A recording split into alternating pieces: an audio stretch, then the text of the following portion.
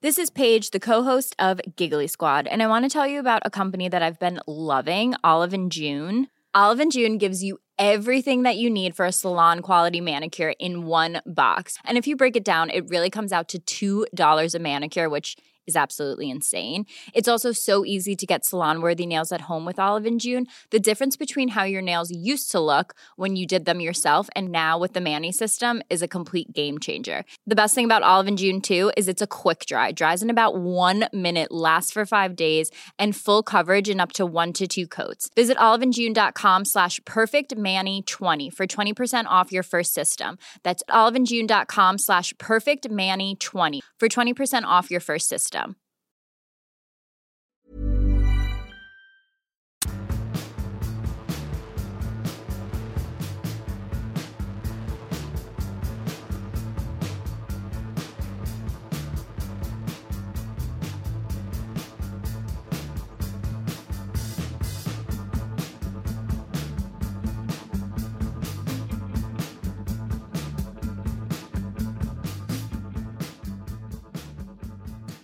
Hello, everyone, and welcome back to Rule the Roost podcast. Thank you very much for your patience in allowing us to have a week off.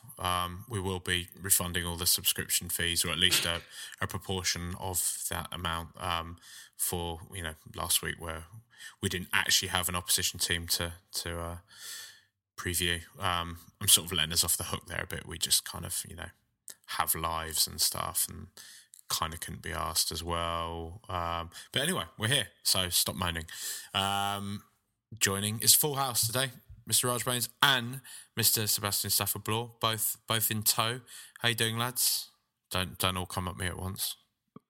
It's weird when you introduce us both at the same time. We don't know who's supposed to speak first. It's all right. Yeah, mate. You need to do a bit of traffic direction. This is that like when the Joker tosses the whatever it is that weapon to the two lads in The Dark Knight. That's what I was doing there to you two. What does he? It's not. I thought he chucks him a pencil, but he doesn't, does he? What's the actual weapon he chucks to him? Is it a knife? I think it's been ages since I've seen that film. Yeah, there's one for you, listeners. What does the Joker throw to the two goons? The winner gets a naked picture from Seb. Yeah. Do you sign off on that one, Seb? That's what that laugh. No. That was my uncomfortable laugh. Why uncomfortable? You should. Yeah. No, I didn't. I thought kind of usually we kind of ease our way into this sort of chat. That's what she said. But you've gone with it right from the beginning. And, but it's been a week off, mate. Come on, we've got these in there. So you've had these stored up. Yeah. Okay. Well, come on. Okay. Yeah, but you got to let me. It's, again, week off, so. I'm a little bit out of rhythm. Okay. Don't stop making it so easy, mate. Come on. You're doing it on purpose now. You know what you're doing, Seb. You know what you're doing. Right, lads. Let's jump straight in. It was a good week for Tottenham Hotspur Football Club. Starting in the Champions League, where I'm going to say I would almost say was a must-win game. And they came through, probably not quite that dramatic, but I'll still chuck it out there, must-win game. Overall, were you encouraged by the performance, Raj? Yeah, actually, I didn't get to see it live. I was trying my best. I actually texted you to, didn't I? Because Huddersfield had a home game that night. So I couldn't let my mate down and not go with him. So I recorded it fully, sort of intending to not see the score at all, sort of put my phone away and turned 4G off and all that sort of a business. Only for about 80 minutes in, the lad behind us on his accumulator, Tottenham were obviously on it, and out of nowhere he blurts out the score, and I swear right there and then I could have lamped him. So it was really. You just should have done, not even told him. Like he wouldn't have had a clue that you were. I know he got an earful. So my mate sat next to me, and I'm just telling this guy that he's fucking ruined my evening, and he's really apologetic. But yeah. Anyway. I watched the full game when I got home regardless, knowing that we'd scored at least once. But I think just the professionalism of the performance, and just the way they went about their task. I mean, Cesca's one of those places where people do that thing where they say it's a hard place to go in, especially in that new ground. They've got a really good record, and we played as if we were the home team, and there was no sort of fear or intimidation, even with sort of only a handful of away supporters allowed. It was a fantastic performance. I think one of my favourite things from it was when Nakudu came on, because I think that's probably the best we've seen him. He just attacked relentlessly. He almost turned the game just with his directness, which is, I think, something that Pochettino's been asking for a little bit more, which is why we spent a lot of money on Sissoko as well. He seems smart though, doesn't he? That's the thing as well about Nkodu. Yeah, confident in the right way as well. It's not cocky. It's just sort of it's that confidence, I suppose, you need as a winger to be able to take somebody on and carry the ball at speed, which I like. And he's whip it quick as well. He's one of those where one of my old rugby coaches would say that he'd be able to catch pigeons. Is that sort of speed to him? So I really enjoyed that. How did you feel about the game, Seb? Because I almost felt that. I think the lads, he's probably having quite a rough time of it at the moment, but we did look a bit better when Janssen came off, in my opinion. Although I don't think he had a bad game. I just think that Lamela, for example, kind of wasn't quite... Didn't seem to gel with him, no, did he? Not really. Yeah. But I mean... I think it's what we've seen before from him, though, mate. It's kind of there's, we like Janssen as a pod, but we accept also that sort of there's a few degrees more chemistry needed before we see what he's actually capable of. Because at the moment, when he starts, he can do his finishing does need to improve, and I think he needs to stop sort of snatching at chances. Of course, he's nervous and eager and anxious and all that kind of stuff. So that's to be expected. If you see the disparity between the way in which he plays for us and how he plays with the Netherlands, where he's more comfortable, you can just see the sort of he's still yet to come out of his shell properly.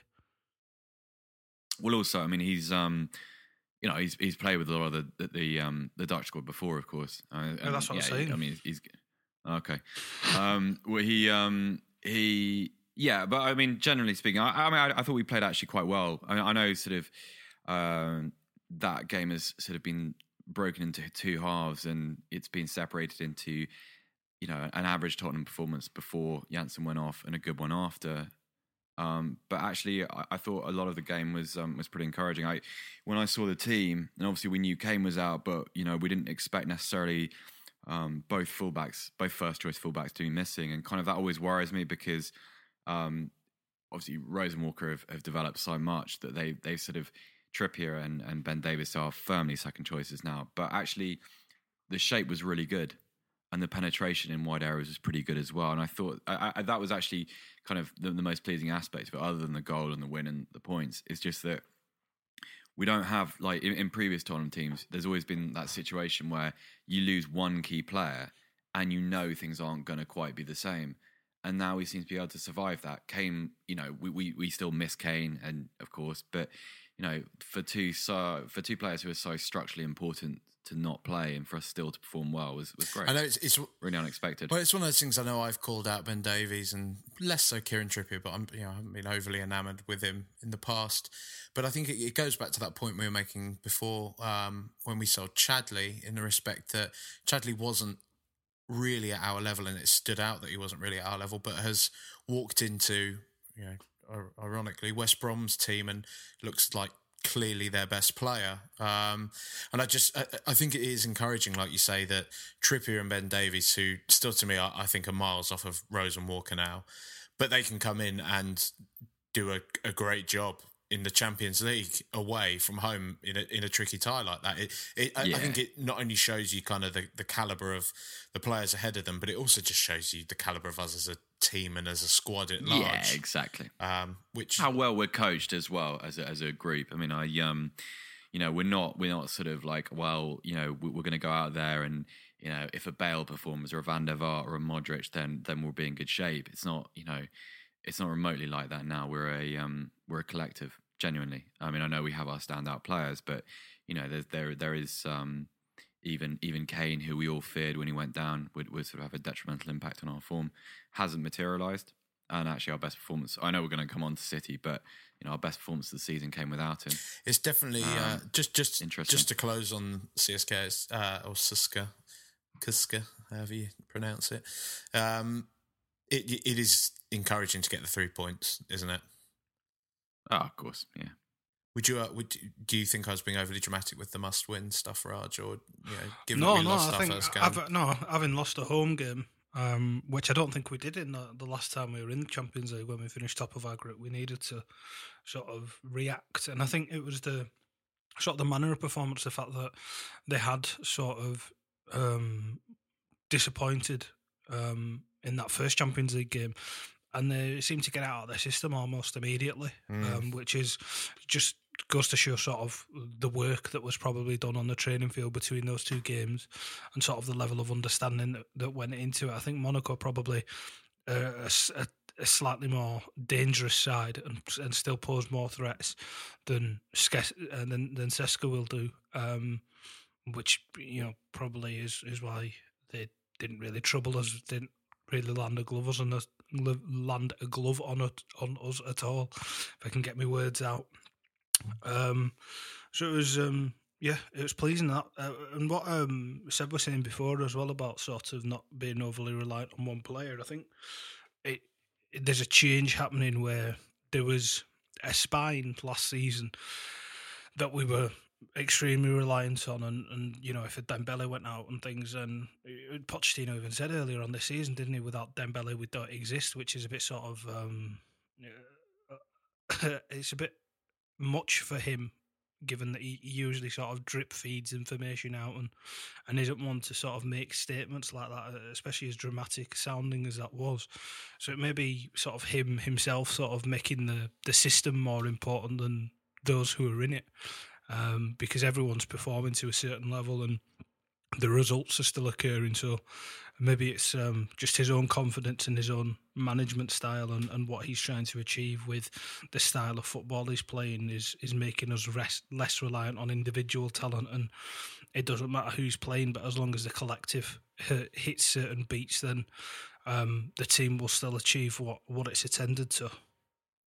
So, because if we take it a few days later on from that, we recorded what was probably one of the finest wins stroke performances under Pochettino's belt. I'm just going to say from the off, I don't really buy that it was the best. I think a lot of people have been wowed by the kind of Pep factor, although it is a thing. I don't think we should be totally just like it was the best because we beat a Pep Guardiola team. I think, like the 4-1 at home last year against City, the 2-1 away from home last year were still both great performances. 5-3 against Chelsea was a fantastic performance at home. But it was very, very good. And it was, I don't know, I was pretty blown away by the match. I mean, I saw you briefly after the game, Seb, and at that time, I think both of us were struggling to process it fully. But kind of bounced down the high road. Yeah, I mean, now you've had a bit of time to dwell on it. Where would you say your mind is at on the game in particular? Well, you mentioned that the Chelsea game, the 5-3, and the City game last year. I think that that game was more impressive because look, we scored more goals in both games, and they were a proper sort of back and forward English football games. But I thought that the most impressive aspect of the recent City game was the control. So there was none of that sort of sense of the old Tottenham pattern in big games used to be, not always, but commonly to race into a lead, to play very well, and then to get to sort of 1-0, 2-0, and then not really being sure what to do beyond that. So you'd usually see like a sort of, a goal, a team coming back into it, and then us sort of hanging on towards the end. And I thought that it was just a very complete performance. I think that's why it was so satisfying. I mean, neither goal was really a masterpiece. Our attacking football was good, but, a little bit patchy and a little bit haphazard at times. And, our final ball wasn't great. But it was just, it was like watching us hold a team at arm's length, and not just any team. It was like City looked like a kind of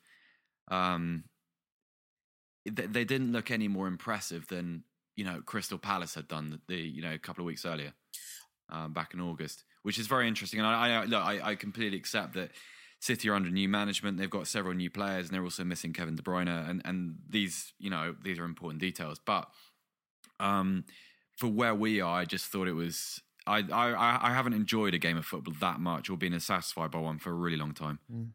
Just especially not at White Hart Lane. In counter to your De Bruyne point, mate, we're missing Kane and Dembele, so fuck him. Well, that's very fair. You know what? I'd say that Dembele and Kane cumulatively are more important to us than De Bruyne is to them. So yeah, that's very fair.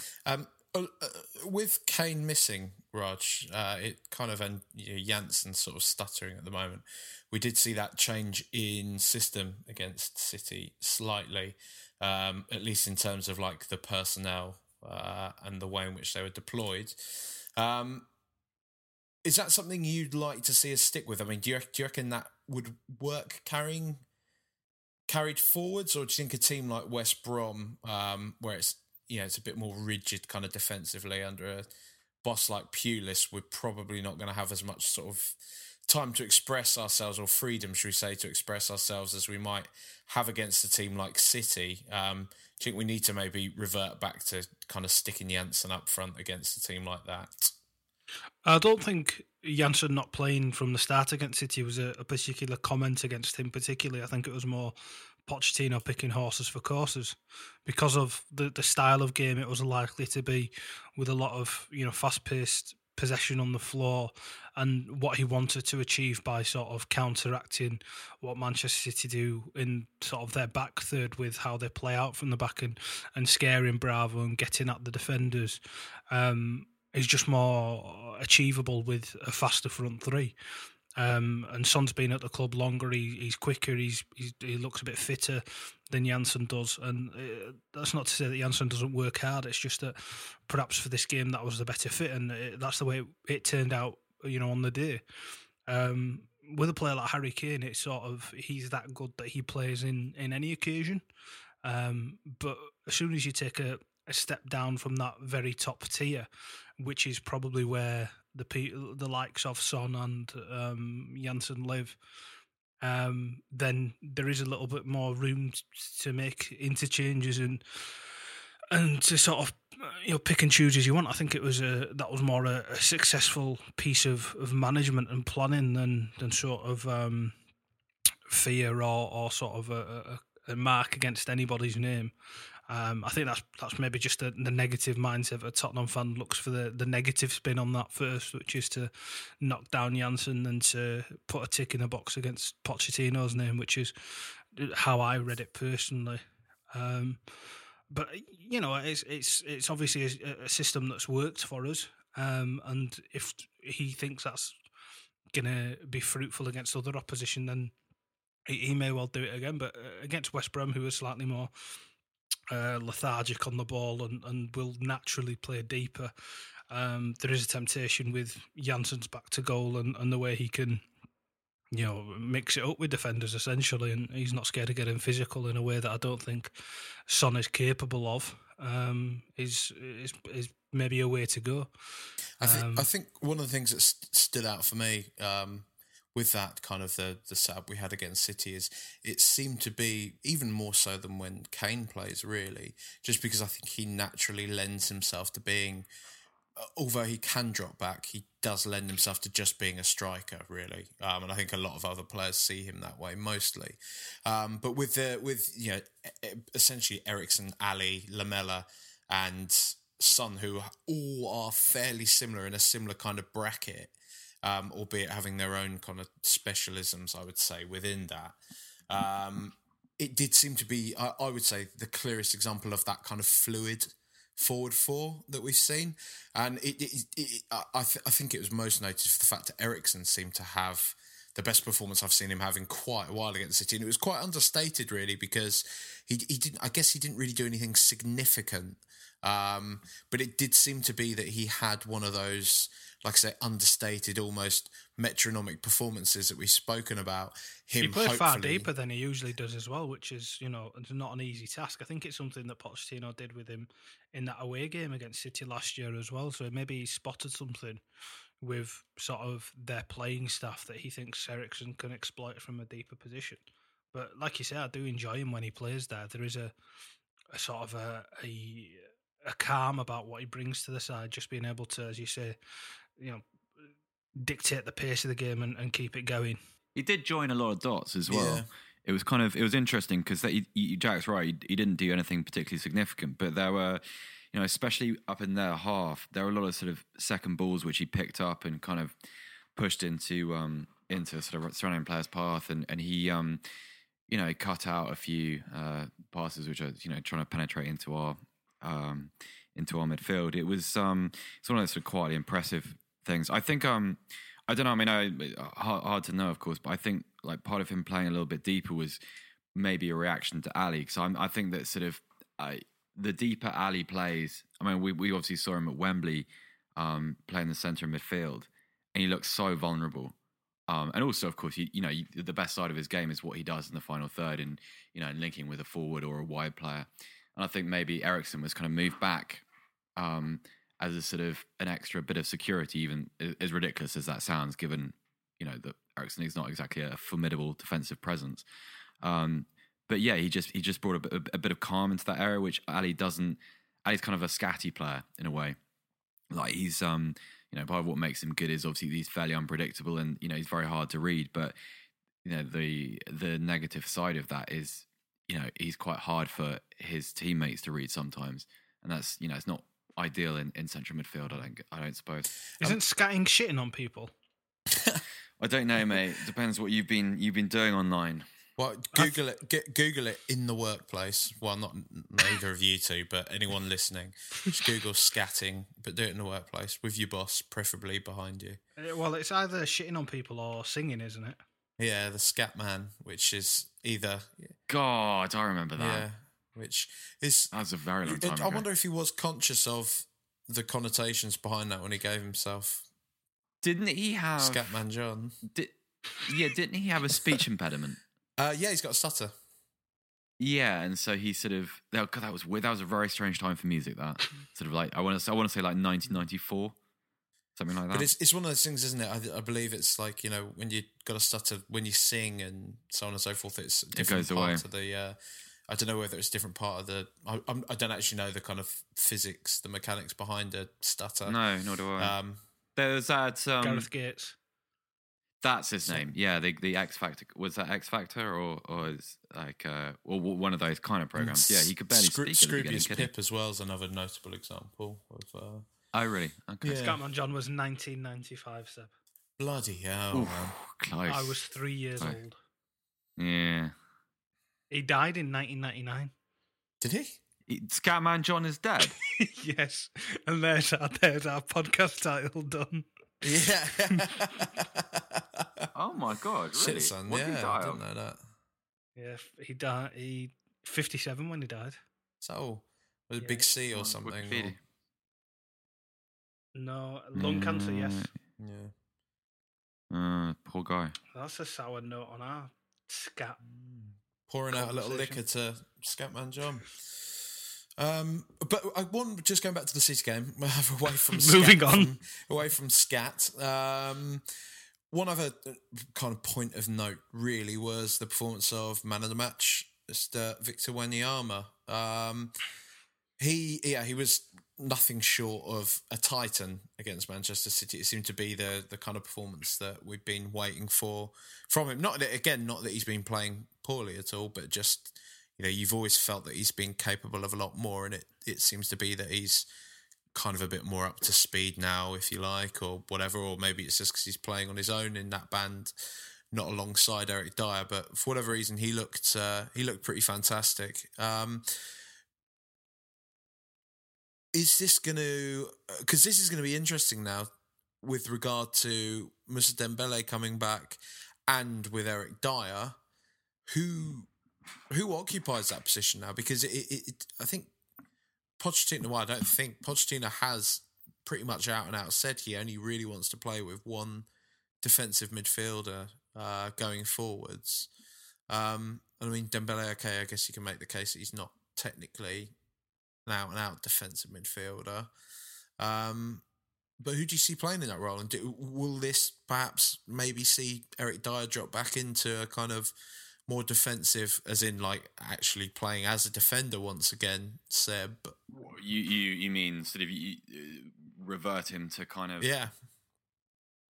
I don't know. It's quite an interesting one because I honestly don't think you can drop Wanyama.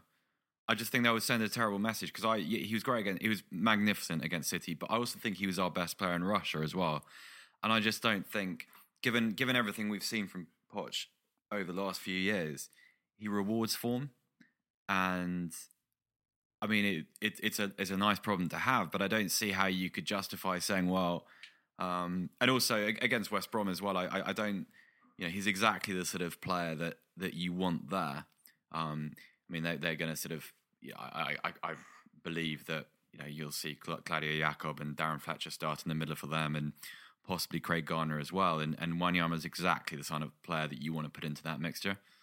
So I don't know. I mean, I imagine I could actually see us probably playing. I don't know, mate. It's tough, isn't it? It is, but it's a great thing to be, a great place to be in because all these players are on form. I think actually West Brom, one of the forward players will be sacrificed, not necessarily in shape, but in personnel. I think one of Ali or Ericsson will drop out, and yeah, Wanyama. I don't really know what Dembele's fitness is at the moment either, so we don't. Hard to say what's going to happen there, but I'd imagine that sort of if Dyer's fit and Wanyama's fit, I'd probably play those two side by side. Do you think, Raj, because I've obviously just been guilty of it there, that the fact that we have, although you are always going to, whatever level you're at, have your strongest 11, but do you think this kind of fixation with who's going to start, we've got all these great players, so on and so forth, is kind of rooted in a time where Spurs weren't the sort of club that we are now? And by that, I mean, we are at a club that's punching at a level now. We are, essentially, we are not even aspiring. We're a title challenging team now. We should be aiming for, or even finishing in the top 4 now. We're contesting the Champions League at the moment.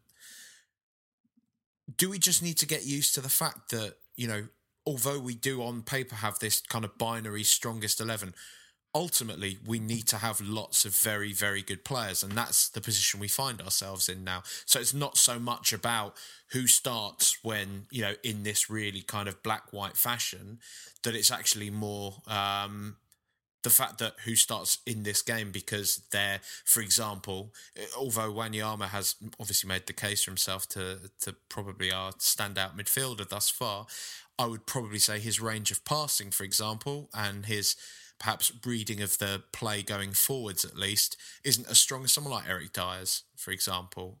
So in a game where maybe we feel that we could utilise that, Dyer would perhaps take Wanyama's place ahead of him. What would you say to that one, Raj? I don't really see a problem, to be honest with you. Eric Dyer, bless him, ran his blood to water for the best part of the entire of last season because we had no alternative to him. So the fact that we now have an alternative, I don't think we should really be too worried about the fact that he's not playing every minute possible because he's earned himself that game time. I think it's interesting that there is this competition for places, and it's a recurring theme that happens since Pochettino's arrived at the club, where there have been one or two players who seem where there's not a lot between them, and there's only one space available in one available space for them in the starting team, and they sort of they battle it out, and they have to earn their place. And at the moment, fair play to Victor Wanyama, as you two have pointed out, he's been absolutely exceptional, especially in these past 2 games, as you said, against CSKA and Manchester City. But that's not to say that Eric Dyer can't show the type of form he did last season. I mean, I wouldn't want to play them together too often because I think that is slightly negative and slightly reductive and does take away from some of the forward impetus that we've had. But the options there, and the options there between the two of them as well. I mean, this doesn't mean now that Victor Wanyama plays all the way until Christmas until he either runs out of steam or breaks something. It means that if he plays 3 games on the trot, he gets a rest. And Eric Dyer comes in and we lose absolutely nothing and we get in a player of equal quality, if not better. And there's no real drop off there. We've always had for some time now, and I think you touched on this when you asked the question, Jack, a large drop off in key areas where one player would have to drop out and the reserve grade player just wasn't up to scratch, and we would suffer as a consequence. The results would suffer, and what started out as a promising season would flitter out into disappointment ultimately. And the fact that we can keep juggling players and have constant options there is a positive as far as I'm concerned. I'm not going to shed too many tears over the fact that we've got Wanyama and Dyer. I think Pochettino will make the decisions week on week, and we're all the better for it as far as I'm concerned. It's not one of those cases where maybe in a sort of Kevin Wimmer sense where you can see either of them getting disappointed, because I think the both of them will and should get playing time when needed, and that's it's a positive. Yeah. Right, so we do have a game against West Brom coming up. Unfortunately, we weren't able to source a West Brom guest. Sorry, Jack listeners. saw one, but he was racist. Yeah, it was a bit of a weird one, that. His bio literally says, what is it? Right wing, voted out, but not racist. Crazy, I know. Which is, fair enough, I guess. And he's been retweeting Nigel Farage, the Daily Express, and Donald Trump for the best part of 6 months. So that's the point that's more questionable, isn't it? I'm not sure that's the type of company we wanted to keep on this podcast. Could have been good fun though. We haven't really had a fiery podcast. That could have been interesting, perhaps. But yeah, I mean, West Brom. I'm not. Do you think he wants to make West Brom gate again? They were a big team, weren't they, way back when, I think, or at least a semi sort of big team. They won the league a good few back when times. his politics were last popular. His politics were probably still out of date back then, mate.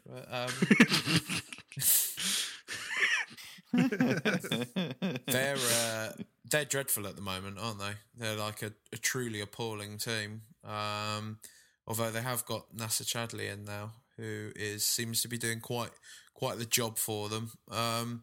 You'd expect us to turn them over, though, wouldn't you? I never know. Like, they're away because it's just one of those places, isn't it? I know that's a cliche. I'm sorry for that, but they're a stubborn fucker of a team. I think I can't remember which sequence, but they got a point away at Sunderland, drew away at Stoke.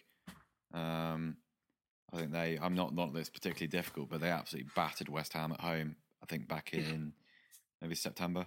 But I don't know. I mean, I think they're quite a good barometer team. It's one of those sides that you have to play quite well to beat away from home. I think as we learned back in May, they're, because of the way they play and because they're quite a formulaic football team, they don't necessarily have to be in a game to get something from it.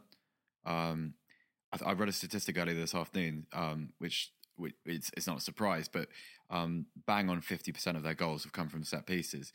And I know we've got a lot better at defending set pieces, and our defensive unit is pretty solid in those situations, but you never feel entirely secure against a Pulis team. If we play well, we'll win, but if we drop off, if we've got a little bit of post-international hangover going on, it's difficult. So it's a game that you've got to go and win rather than one that you can just sort of sit back and wait for them to lose, I think. Have you got anything to add on West Brom, Raj? No, I think he's pretty much covered all bases. He smashed it there, hasn't he? He's right. It is an odd ground for us. We don't tend to do very well there. which is we dig ourselves holes there, which is really weird. Like we sort of. Don't worry, mate. Chadley's plugging all those at the moment, mate. So, mate, Chadley scored 3 goals in 4 games of them. I think. Do you think Chadley's like Tiger Woods? Like the more he's shagging off the field, the better he performs. Like that's his lifeblood. I don't know, unless he went through a hell of a dry spell while he was with us. I think he just finished, mate. He completed London. Mind. He has to move on to Birmingham. Yeah, like he'd run out of swipes on Tinder. That's why he moved. Transfer request went in the next day. Yeah. There's no more Twitter accounts that he can DM. Leveled up, right? Yeah. Got all the XP he can. No, it's a bit nerdy, isn't it? Because I genuinely think like Tiger Woods, if he started like banging every cocktail waitress going again, he'd be winning majors. And I think that's the same case with Nasser Chadli. He's gonna just guide West Brom onto Premier League glory. Yeah, the lower he climbs in his private life, the higher he climbs in his professional one. I do like Nasser Chadli. He's an absolute folk hero. I love him. Like, I think he's going to be one of those players, isn't he? Like 10 years down the line, that will have a good a good presence. I think he'd be welcome back at the club for whatever these Legends nights where the ones that you say where it's a load of old racists go and eat fish and chips and listen to stories. I think that's the best description I've had of Legends nights ever, actually. But let's do some lists. I thought you meant like testimonials, not like the ones in like working men's clubs where they've made a flyer on Microsoft Paint. Yeah, we clip art like football and a leg on a ball sort of thing. Seb's only about 5 years away from attending those. He's going to be running them soon, mate. It's the retirement plan. Yeah, that's it.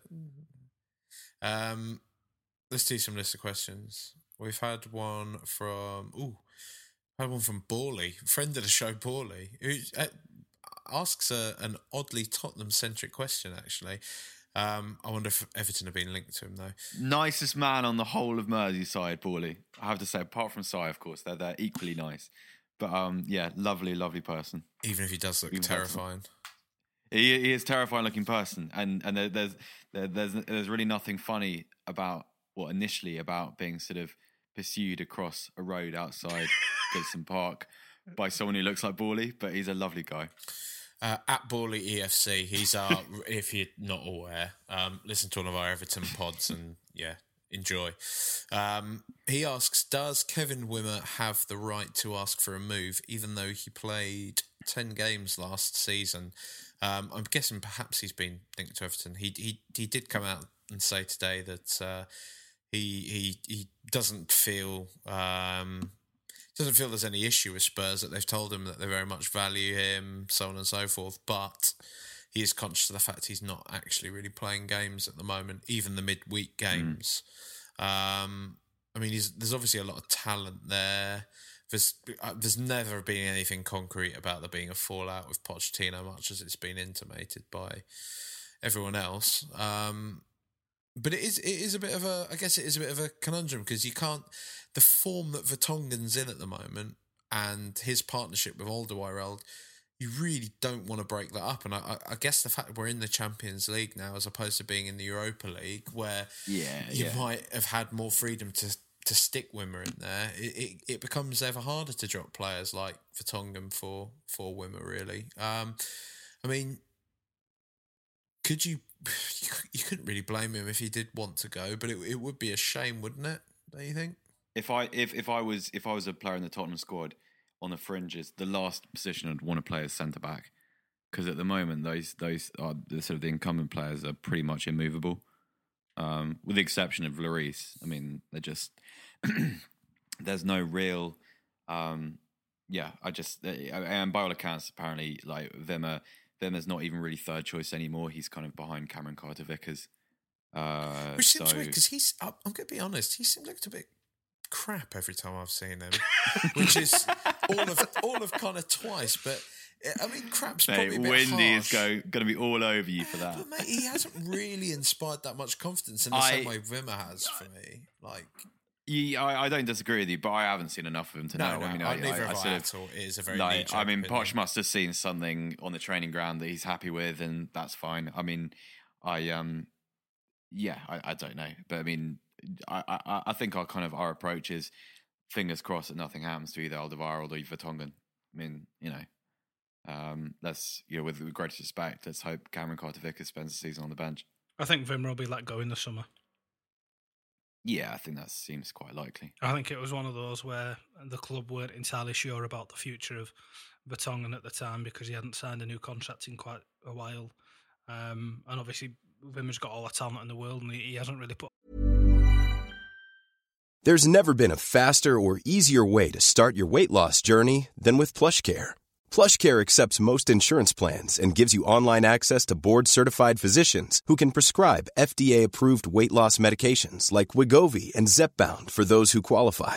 Take charge of your health and speak with a board-certified physician about a weight loss plan that's right for you. Get started today at plushcare.com/weight loss. That's plushcare.com/weight loss. plushcare.com/weight loss. Quality sleep is essential. That's why the Sleep Number Smart Bed is designed for your ever-evolving sleep needs. Need a bed that's firmer or softer on either side? Helps you sleep at a comfortable temperature? Sleep Number Smart Beds let you individualize your comfort, so you sleep better together. J.D. Power ranks Sleep Number #1 in customer satisfaction with mattresses purchased in-store. And now, save 40% on the Sleep Number Limited Edition Smart Bed for a limited time. For J.D. Power 2023 award information, visit jdpower.com/awards. Only at Sleep Number stores or sleepnumber.com.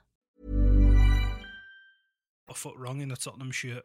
But it's sort of, I think there's a brilliant centre back in there somewhere. yeah. Like in the future with it. I mean, he's just perfect, like size wise, but it's just not for us, I don't think. Yeah, it's like being Michelle or Kelly in Destiny's Child, isn't it? You're not going to get lead vocals. So No, you're not. Just you know. step aside and let Beyonce do her thing. If you like it, then you should have put a ring on it. Fucking hell. That's like 2 Beyonce albums ago now, Jack. Yeah, mate, it's a banger though, isn't it? Come on. Right, eSpurs Norway have asked us favourite 2 players who currently play for Tottenham. Go on, Raj. Give us your favourite 2 at the moment. Danny Rose and Kyle Walker. It's the Yorkshire lads. Seb? Toby Alderweireld and Eric Lamela. Oh, big shout. Danny Rose and Harry Kane, gonna have to say. I think. Yeah. Love Danny Rose. Fucking love Danny Rose so much. I just love that unimpressed look on his face all the time, Like, Did you see Lamella try and teach him Spanish on the YouTube channel? no, I haven't. I saw the thumbnail for it, but I haven't seen the actual video. Is it decent? It's quite funny. It's just him and his accent trying to speak Spanish. It's fairly amusing. He's a proper Donny lad, isn't he? Like, Yeah. he's. I do love him. I love him. I liked it. My favourite Danny Rose moment is the glare he gave Spurs. Yeah, on it's TV, exactly like, about away in that. Dortmund. Yeah, they sort of, they almost sort of, for want of a better expression, sort of doorstepped him, didn't they? They pounced on those 3 lads when they were walking around. None of it. Was it when we played in Norway last year? I want to say Dortmund. Was it Dortmund? Okay. It might have been. I just remember sort of. It wasn't even a no, not at the moment. It was just a literally fuck off. Yeah, gave him a look, didn't they? What a hero! Oh, he's a good lad. Give him the captain's armband. I do love him. And he's been. It's crazy how long he's been at Spurs now as well. Really, He's when our you think longest about serving it. player. It's mental, isn't it? Yeah. I mean, he's been with us since he's about 18, 19, hasn't he? If not younger. Yeah, we got him from a million from Leeds, yeah. He's I tell you what, that quote from him the other day as well. It wasn't even from the other day, actually. It was from ages ago, but I repurposed it the other day. Of him saying that no other manager he's had, and he was saying, no disrespect to anyone else, but not a single manager I've had since Pochettino has taken me aside and worked with me individually. Not a single manager. It's amazing. It's absolutely damning of the managers. It's appalling. That's incredible. So bad. Absolutely incredible. And you believe it also. It's kind of interesting because you can imagine Carl Walker's pretty much been in the same boat as well. You know, I mean, I wouldn't have thought there's much prejudice between right and left sided fullbacks. Pochettino's fullback finishing school. Yeah, exactly that. Interesting. Sad for, you know, Redknapp, Villas-Boas, Sherwood. Redknapp didn't even train the full squad, so why is he going to be doing individual training? Redknapp had no interest in any player that was outside the first 11 ever. Joe Jordan and Kevin Bond did all the work, and then he didn't even do. Harry Redknapp didn't do team talks before a game because he thought the first half was a gamble. He would speak to them at half time if there was anything that needed to be said. One of the coaches did the before the game team talk. So anything that ever that, it's a bit bizarre all that, wasn't it? When that sort he of did it at all of his clubs. It's quite weird.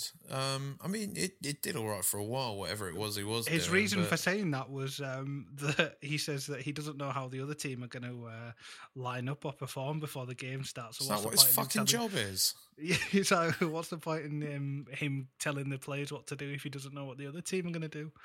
So I think that's your job, mate, to research and sort of prepare for matches.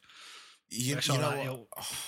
All this stuff, though, you know, Danny Rose saying stuff like that, remembering things like that, it just, I don't know, and just my entire lifetime as a Spurs fan, all the managers we've gone through, it just makes you realise how special Pochettino is still, doesn't it, really? Like, you know, this is the best manager we've had in my lifetime, and, you know, even my dad's saying probably one of the best managers he's ever seen as having 40-odd years, you know, it's crazy.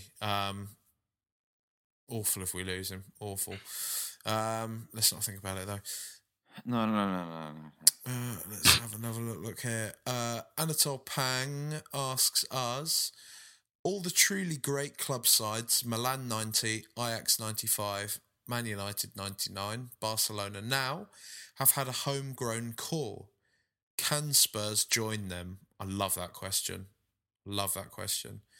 I would love to think we can as well. I really, really would. I mean, let's keep gushing about Pochettino for a bit. We said... that Milan side, sort of homegrown core. Sorry, I'm splitting hairs. Carry on, mate, sorry. You know, I had my pedantry hat on. I mean, I said it. Not even half, not even semi, like quarter, if even that. Maybe an eighth in jest that we were going to win the league at the start of the season. But there's always been a part of me that's felt like we got so close last year when we were so head and shoulders above everyone else aside for Leicester that I didn't see that disappearing. And I other than City being pretty monstrous despite the fact we did them, I still think we should be in with a shout at winning the league this year. I really do. You know what'd be interesting, Jack, is that like monstrous as City could be, I wonder how they'll respond to being not really just beaten, but kind of beaten up by us. I want to see what they do next, really. And I kind of, yeah, I don't know. Let's see how good they really are. I mean, how sort of how together that group of players is, and how cohesive the structure is, and you know where the little doubts about, you know, not doubts about Guardiola, but doubts about sort of his current direction and how suitable his current set of players are to it. I tell you what, I think in terms of the Pochettino legacy, or you know whatever legacy could come, I think one thing we're yet to see is a significant loss of personnel under Pochettino. So say, for example, we do lose a Harry Kane, we do lose a Toby Alderweireld.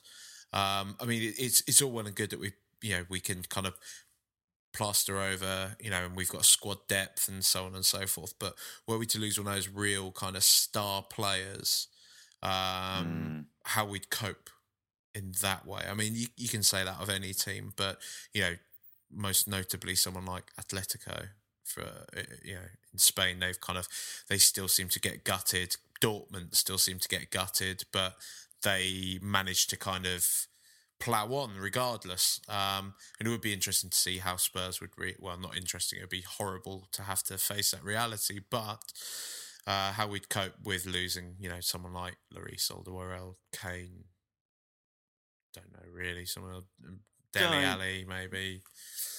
Yeah, don't really want to think about it.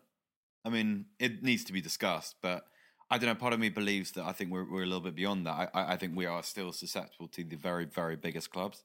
And if like a Real Madrid wanted Dele Alli, I think we'd have a little bit of difficulty. But I don't think any club in the world is going to have difficulty if Real Madrid that's come. It. Yeah, that's it, isn't it? Or Barcelona or someone like that, of course. But you, I don't know. I don't think we're kind of, in previous generations, like if you sort of define a generation kind of 5-year periods, I think we've always been slightly susceptible to sort of the mass exodus problem, where one player goes and you think all of a sudden, other players' commitment starts to waver and they start to think, well, where is this club headed? It's kind of the Didier Zokora problem. Not that Zokora was a player that desperately needed to be kept, but you remember what he said when he left the club and when he went to Sevilla.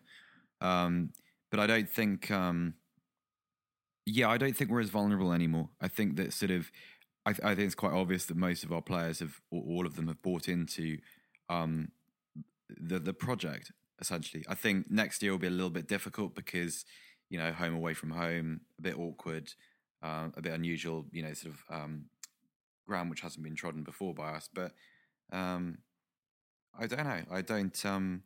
There's something very organic going on within our squad. I think we touched on it right at the beginning in terms of, how we're not reliant on any one individual player. And I think that's kind of, I don't know, it just feels much healthier. Let's be honest, I think any of them as well. We've said it in previous pods. Look at the stadium that's getting built. That genuine. Yeah. I think that will factor into a lot of those players' minds. They every time they turn up to a game now and they're seeing that getting built, they're seeing the kind of headlines that are surrounding Pochettino, surrounding Tottenham, the way in which we're spoken about now, like the esteem, the company we keep at the top of the table. You've got Pep Guardiola calling our manager one of the best managers in the world, whether that's just being, as Raj would say, making, kissy faces, being nicey nice before the game, maybe. He was pretty respectful afterwards as well. I mean, he was he was very dignified. Should be as well, mate. Like Pochettino, he didn't have any. Yeah, he did. I just, and also that the stadium point is interesting because I was quite shocked by the progress which has been made. It's crazy, isn't it? It's crazy. Yeah, I mean, I walked around before going in, and it's actually, I've been watching the videos like everybody else, and it seems like the only thing they ever show on that time lapse footage is, cement being spread in different parts, nothing happening. But it's really in the sort of the in a very primitive sense, but it already sort of looks like a stadium now. Which is great. It's kind of like the tiering, the staggered tiers and stuff, isn't it? Yeah, it's sort of growing out of the ground, and you really get a sense of how big it's actually going to be when you go to White Hart Lane. The Dunkin' Donuts Dome. Yeah, the Starbucks Arena. The Nando's Bowl. No, Nando's would be big enough to sponsor that. No, fucking go to that. That'd be great. It's just going to be some boring insurance company, isn't it? Which is, think how quick the service would be at that Nando's. Oh, mate. Brilliant. You can get table service at Nando's if you ask for it. Really? Yeah. I mean, I wouldn't ever have cheek myself, but apparently you can. Yeah. Oh, I'd definitely have the cheek. I'm surprised they don't do it at Bath already. Do they not come with linen and shit already? Yeah, candles and... Yeah, 3 different sets of cutlery and a soup spoon. No, it's slightly different. I mean, when you get in the door, obviously, like there's a member of staff who just carries you to the till on his back. Then you order, then they carry you to, your kind of gold-laced bean bag. What would you like for your chicken supper? Yeah, exactly. Following on slightly, this is just a horrible question, but because it was kind of on following on from that last talking point, I'll put this one to you, Raj. Drew J. Powell asks, it's summer 2017. Would you rather A, Kane goes to United, B, Pochettino goes to United? Ooh. What's that, next summer? I guess so, yeah. Summer 2017. I'm not sure. I think at this point, Pochettino's probably more important to us. if I'm being brutally honest. Yeah, he is, isn't he? Without question. Yeah. I'd agree with you on that. It's sad, but Yeah. Well, let's hope we don't have to actually think about that too much. Right, that's that's probably quite a big talking point. We won't do that one. Let's just do some film stuff. There's some football to do, but I can't be bothered. Yeah, fuck that. I watched The Visit, Raj. I watched it in the end. I enjoyed it, actually. I did enjoy it, mate. The nappy scene had me retching. Like, I looked away. Oh shit! It's vile. Did you laugh? I laughed, and then I was honestly retching. What did Charlotte think? She loved it as well. We both, both of us loved it. Like, because it's one of those that you at the start. I think you called it, like, there are moments when you're like, what the fuck is this? And then other moments you're like, this is brilliant, but weird, but still shit all in one. Like, it's all the bits like, what is it? Is it 9 o'clock at night where they're supposed to go to bed and then not leave the room? And then every single night, for some reason, she goes towards the door. And I swear, it's like 1, 2 in the morning when me, my dad, and my uncle watch this. And this is months ago now, but I remember it clear as day. Top of his voices were just like, don't fucking go near the door, go to sleep, what the fuck are you doing? And all three of us are just, it's one of the shittest but brilliant films I've ever seen in my life. It is that, isn't it? Like, with these kids, I think the where it kind of let itself down is the fact that those kids weren't really scared at all about the fact that their gran was fucking weird and doing that really, really weird stuff. That, like you say, they would just keep opening the door, where you think they wouldn't do that. Like, these kids would not be doing this. But yeah, I think you'll enjoy it, Seb. Does it sound like it? The nappy scene is. I forgot about that. The nappy scene alone. There's all sorts of weird stuff. What's the other? Isn't she like banging her head against the door and crawling on all fours around the house and shit? Yeah, naked. And, naked. Oh yeah. Oh god, it brings back memories. Yeah, it's absurd, and everybody should watch it. But the mere thought of it it makes me laugh. Just because it's good twist in it as well. We won't tell anyone the twist, but anyone listening, if you do, because it's a lead up to Halloween and all that bollocks. It's an M. Night Shyamalan. How do you pronounce his name? Shyamalan. Oh, there's a twist in one of his films. Yeah, I know, really? Right? Yeah. Fucking hell, goodness, who would have thought? He sees dead people. It's on Sky anytime, Seb. You watch it tonight. Yeah, no, I will do. The only thing I've really watched recently is the Amanda Knox documentary, which was Jack. Actually, a lot of people said the same thing. Jack watched it just after me and said, "Foxy Noxy, would you?" That's what he texted me. By far the most. Oi, Bainesy. Yeah. I try and have some nuanced discussion about the case and procedure with Seb. Like, yeah, mate. So, blah blah blah, and then with Raj, it's straight up Foxy Noxy, mate. Fucking hell. But like by far the most dislikable person, all of that was the freelance journalist. Oh, of course. Oh, mate. I mean, it was as well, like, Daily Mail as well. He was. He's actually got a recent article in the Sun. I saw. The joy he takes in being a cunt, though, is just exceptional. Yeah, but the joy he takes in, like right at the beginning when he's saying, "Oh yeah, girl who had a throat cut, family are mourning." You can ask for more than that. I know, you just think, mate, Jesus, what the fuck is wrong with you? Are you have a degree of self-awareness or compassion to you? Like, someone's dead, and you're sort of, but as long as he was the star of the show, and his kind of justification for, there's a point in it. Sorry if it's not a spoiler; it's a documentary. There's a point in it where you don't think you can spoil documentaries. Well, there were bits that I didn't know, fine, and they were guys, quite don't interesting. Worry. Seb's not ruining anything for you. Yeah. It's distasteful. Maybe a bit, isn't it? That wasn't great. Sorry. There was a there's a bit where this Nick Pisa guy, the journalist, is talking about the period of time during the trial where like sort of fabricated stories were being leaked into the press, and his justification is, well, you know, you've got to be first. Oh no, it's not my job to. It's not my job to question sources. Yeah, it's like fucking is your job to do that. Pretty sure it is. You fucking. Pretty sure that's prick. kind of paragraph 2 or 3 of the journalism handbook. I don't know, not to make up information, but each their own, I guess. I was going to say there's a good 5 or 10 entries in the editor's code book that sort of is cover that one. Yeah, but like, I mean, to be honest, I warmed more to Amanda Knox than I did to him. I mean, he was awful. She did. Do you think she did it? Mate, honestly, after watching that, I'm more confused than I was before. Honestly, there's just so many. You know, there are bits where Solicito says where he changed his story and kind of dismissed it as a kind of the pressure of interrogation. I just thought, yeah, I know that's a thing, but I don't know. It's odd. I think Rudy probably did some of it. My to be honest, after watching that, my kind of my gut, my heart, my head, all of it says that all 3 of them were involved in some way. I think there was some kind of, yeah, exactly. I mean, I like Rudy fleeing the country the day after is a good look.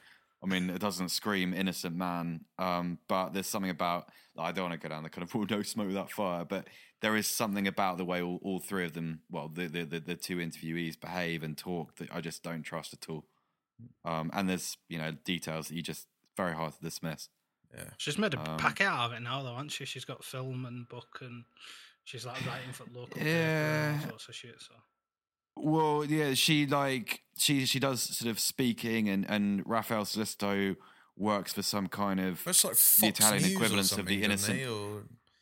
Well, like the Italian equivalent of the Innocence Project, and he's like a real true crime analyst as well. And you think, yeah, of the 3 of them, I believe he probably had the least to do with it. I mean, he seems quite. I don't know. It just doesn't seem. He doesn't seem to have that much of a dark side. Whereas she, I don't know. Yeah, very confusing. Bit of weird. I don't think she done it. I don't know if she actively did it, but I still feel that she played a part in it somehow or another. I felt the Italian investigator was pretty determined from an early point that she did do it, and him with his kind of just a bit too old school, wasn't he, in his approach? Well, he was quite effective, mate, as well. He was sort of like, well, yeah, no, I read a lot of Sherlock Holmes novels, and here's me with my pipe. I was like, yeah, maybe you're not actually Sherlock Holmes. Like, just those jumps, because he'd kind of make these points. You're like, okay, yep. And then he'd just make that wild leap where he'd be like, so from that I have deduced that it was her because a man would not have covered the body of a thing. You're like, yeah, really? Exactly that. It's just like, that's a female trait, and I could see it in her eyes. Yeah, you know. Well, yeah, I don't know. What's the Italian for elementary? Yeah, Charlotte. What's the Italian word for, like, in Sherlock Holmes, elementary? How would you say that, do you reckon? There you go. That's my Italian dictionary over there. Yeah. But yeah, no, I didn't like him. My takeaway detail from it. I don't understand why she did it. Well, I understand why. It just seemed as if the Italian police, from the kind of the portrayal of the atmosphere, that, you know, in the surrounding town, that they needed a conviction and they needed one and a suspect really quickly. And that would seem, you know, at least superficially, to explain quite a lot of the bizarre processes that were undertaken. Well, every time you have one of these sort of have they done it, haven't they, sort of documentaries with, you know, making a murderer in serial, even, it always tends to boil down to. Yeah, I was going to say, I was going to add the what's the Bob Durst one? Oh, yeah, the Jinx. Yeah. I don't think that's much of a mystery though. That the man chopped up he did it all. Yeah, killed them all. Did it all. Yeah, that's a spoiler. But no, with them, it always seems to be sort of like a police department that's just sort of very eager to get the case over and done with before people start hounding them. So it's like the first suspect they have. They just, instead of trying to find who actually did it, they try and make sure the person they have looked like they did it as best they can. Yeah. So they're just they trying just to find build, a guy and then just build the case around him or her, and then it looks so shoddy in the aftermath though. The things like the kind of the handling of the DNA evidence and the crime scene investigation, and I mean it's laughable. And then the quote about Americans drawing buffaloes in caves. Yeah, that was quite funny. That was quite bad, but it was really funny. It's just like just not the way to go. I just think she was incredibly naive and sort of fell through the process because she wasn't entirely aware of what she was doing and what were expected of her, which I think is, if you hadn't done something like that, you're very capable of doing, sort of just tying yourself up in knots and trying to be too smart for your own good. The thing that I don't understand though is, God forbid, touch wood, this doesn't happen to me, but if it were to ever happen where I were accused of a crime that I hadn't committed and I knew I hadn't committed, but the authorities were blaming me, which, let's face it, isn't a million miles away from what might happen if somebody that looked like me was accused of a crime happening, then I don't think in the aftermath of being proven innocent, I would be eager to make a documentary about it and write a book. No. I would I wouldn't change my name, but I'd move to fucking middle of nowhere, Huddersfield, and just live a quiet life. I'd although, mate, I reckon you remember the guy who the weird landlord guy that was accused of killing that woman, one of his tenants, before they eventually prosecuted and imprisoned a Dutch guy that lived above for killing her. You remember he was sort of subjected to all that kind of harassment on the front page of newspapers, and he was this kind of weird freak that inevitably did it, and he went away, but then he kind of commissioned that. Well, he approved that sort of that dramatization on the BBC about what happened. I reckon the temptation to actually not go back into the limelight, but at least give your version of something. But then, that's a bit like Ian Huntley, though, isn't it? Ian Huntley before. Ian Huntley.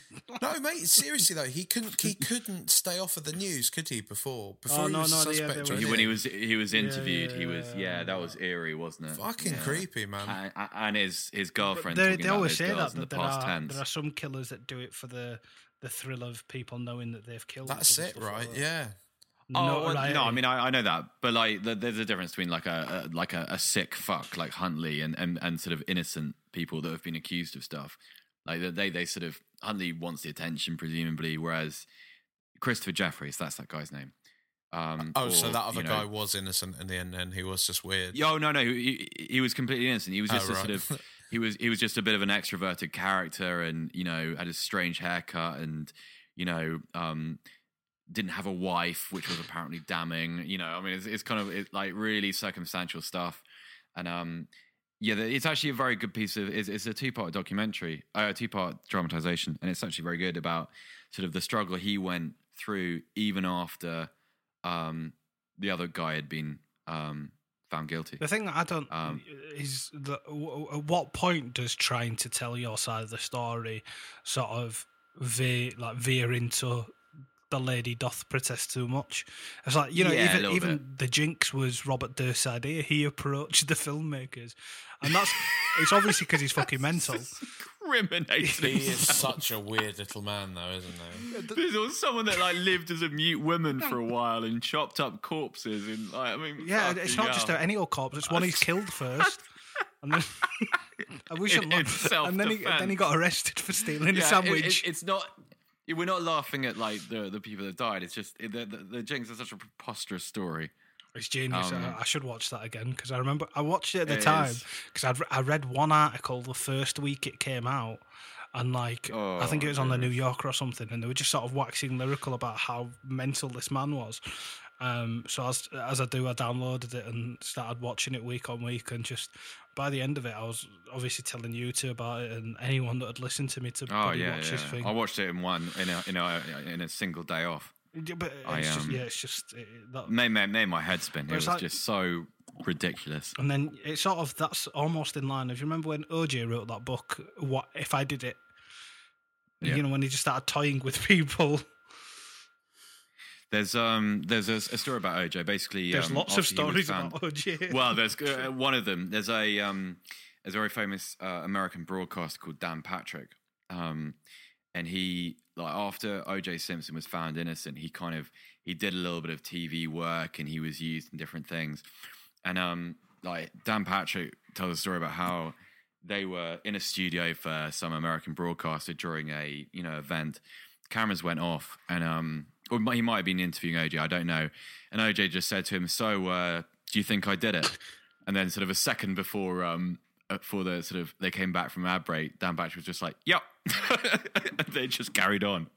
It's just sort of like, for that kind of person, they kind of, it's almost like they're craving I don't know what. It's very, very hard to understand that. The OJ case, especially with the fact that there was like 2 brilliant series that came out about it this year, it's just sort of, it's almost like there's loads of people that demonise the American criminal justice system in one direction, with sort of making a murderer and all that sort of business. But on the flip side of it, you've got, the first case in the Jinx where he got away with saying that he chopped that body up out of self-defense. Oh, that one, yeah. The wife one's just a weird one because she disappeared, and it just looks worse. Yeah, the longer you find out the rest of the people he's probably killed. And then on this one with OJ, it's just because he had the better lawyers, he got away with it. I think sorry.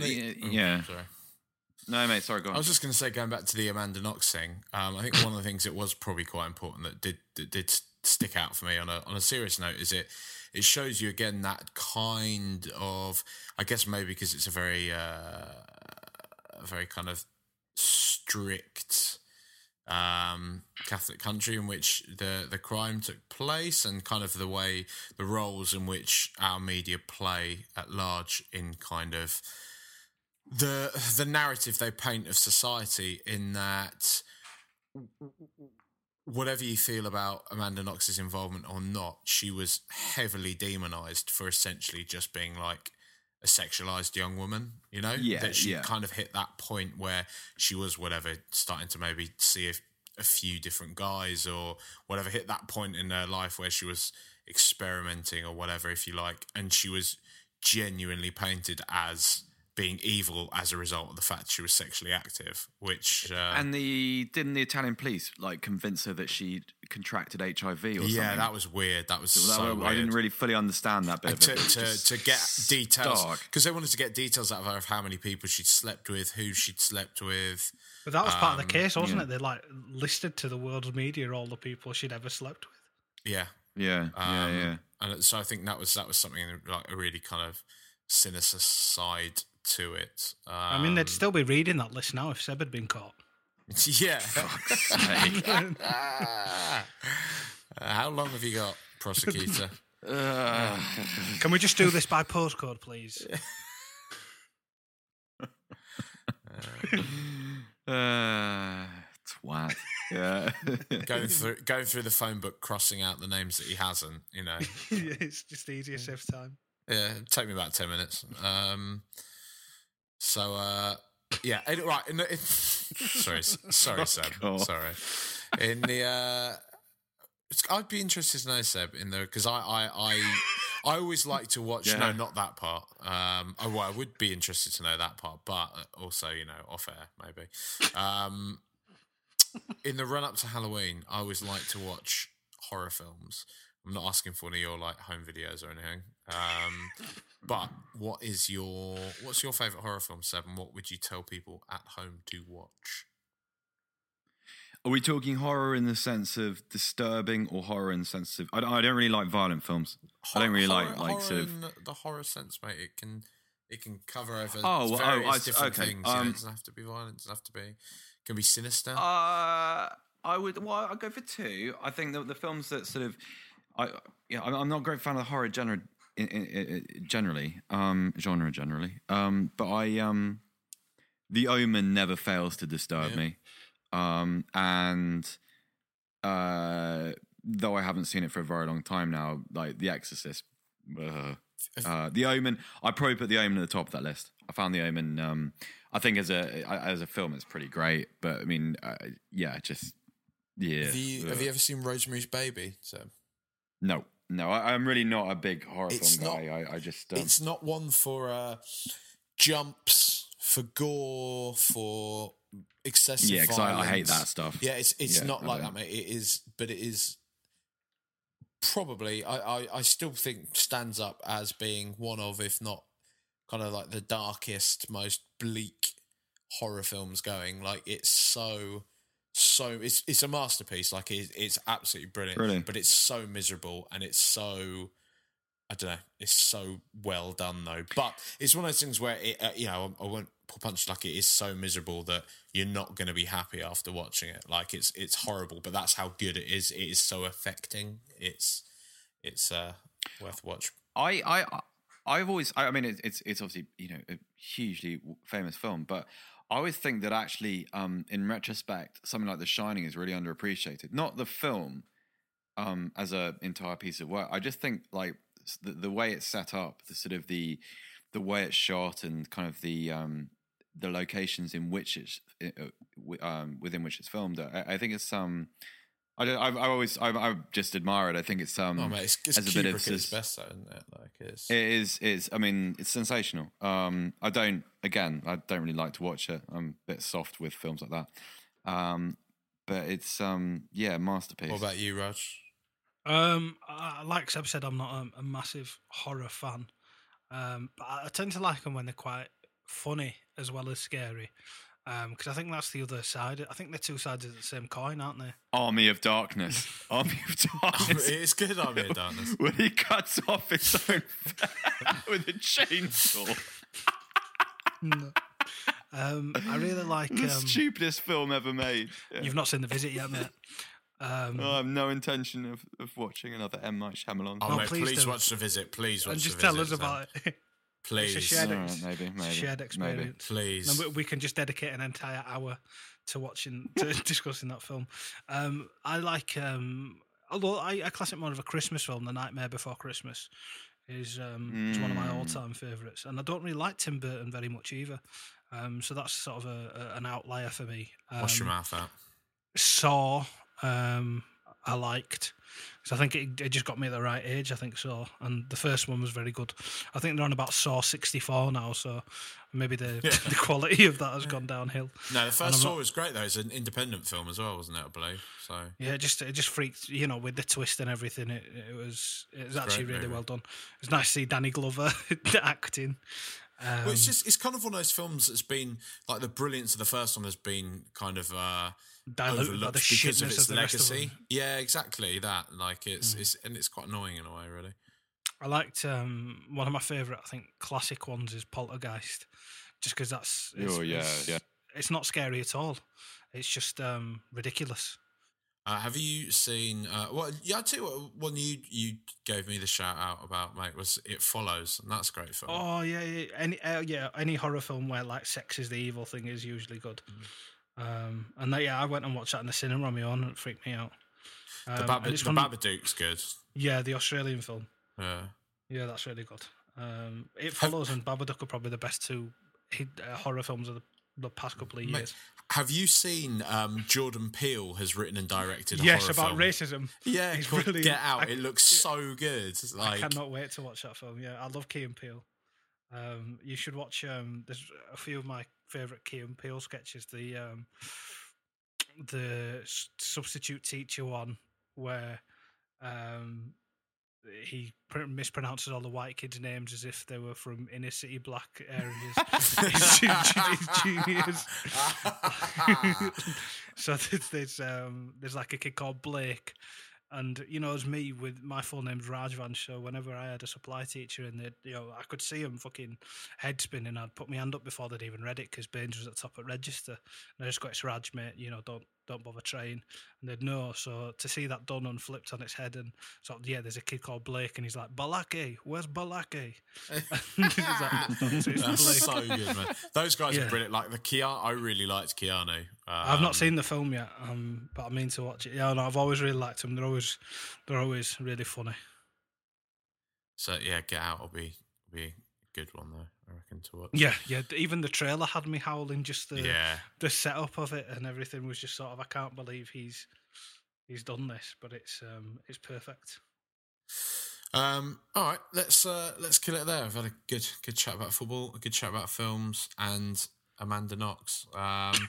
So if you do want to listen to any of the previous episodes of Rule the Roost podcast, you can do so on Acast or on iTunes. You can visit the website rtrpod.com, where you can find all the episodes there embedded as well. If you've got one of those weird phones that doesn't let you stream stuff or whatever. That Samsung one that keeps exploding. Yeah, you know what I mean? Weirdos. And you can follow us on Twitter at @RTR_pod. Please, as well, if you do use iTunes, leave us a review. Just put 5 stars, but you can just hammer us. Give us a horrible, horrible review. Be as honest as you like. We're more likely to read them if they are horrible as well. But just give us 5 stars, because it means that we're obviously having the quality of our material reflected appropriately. So yeah, come on, you Spurs.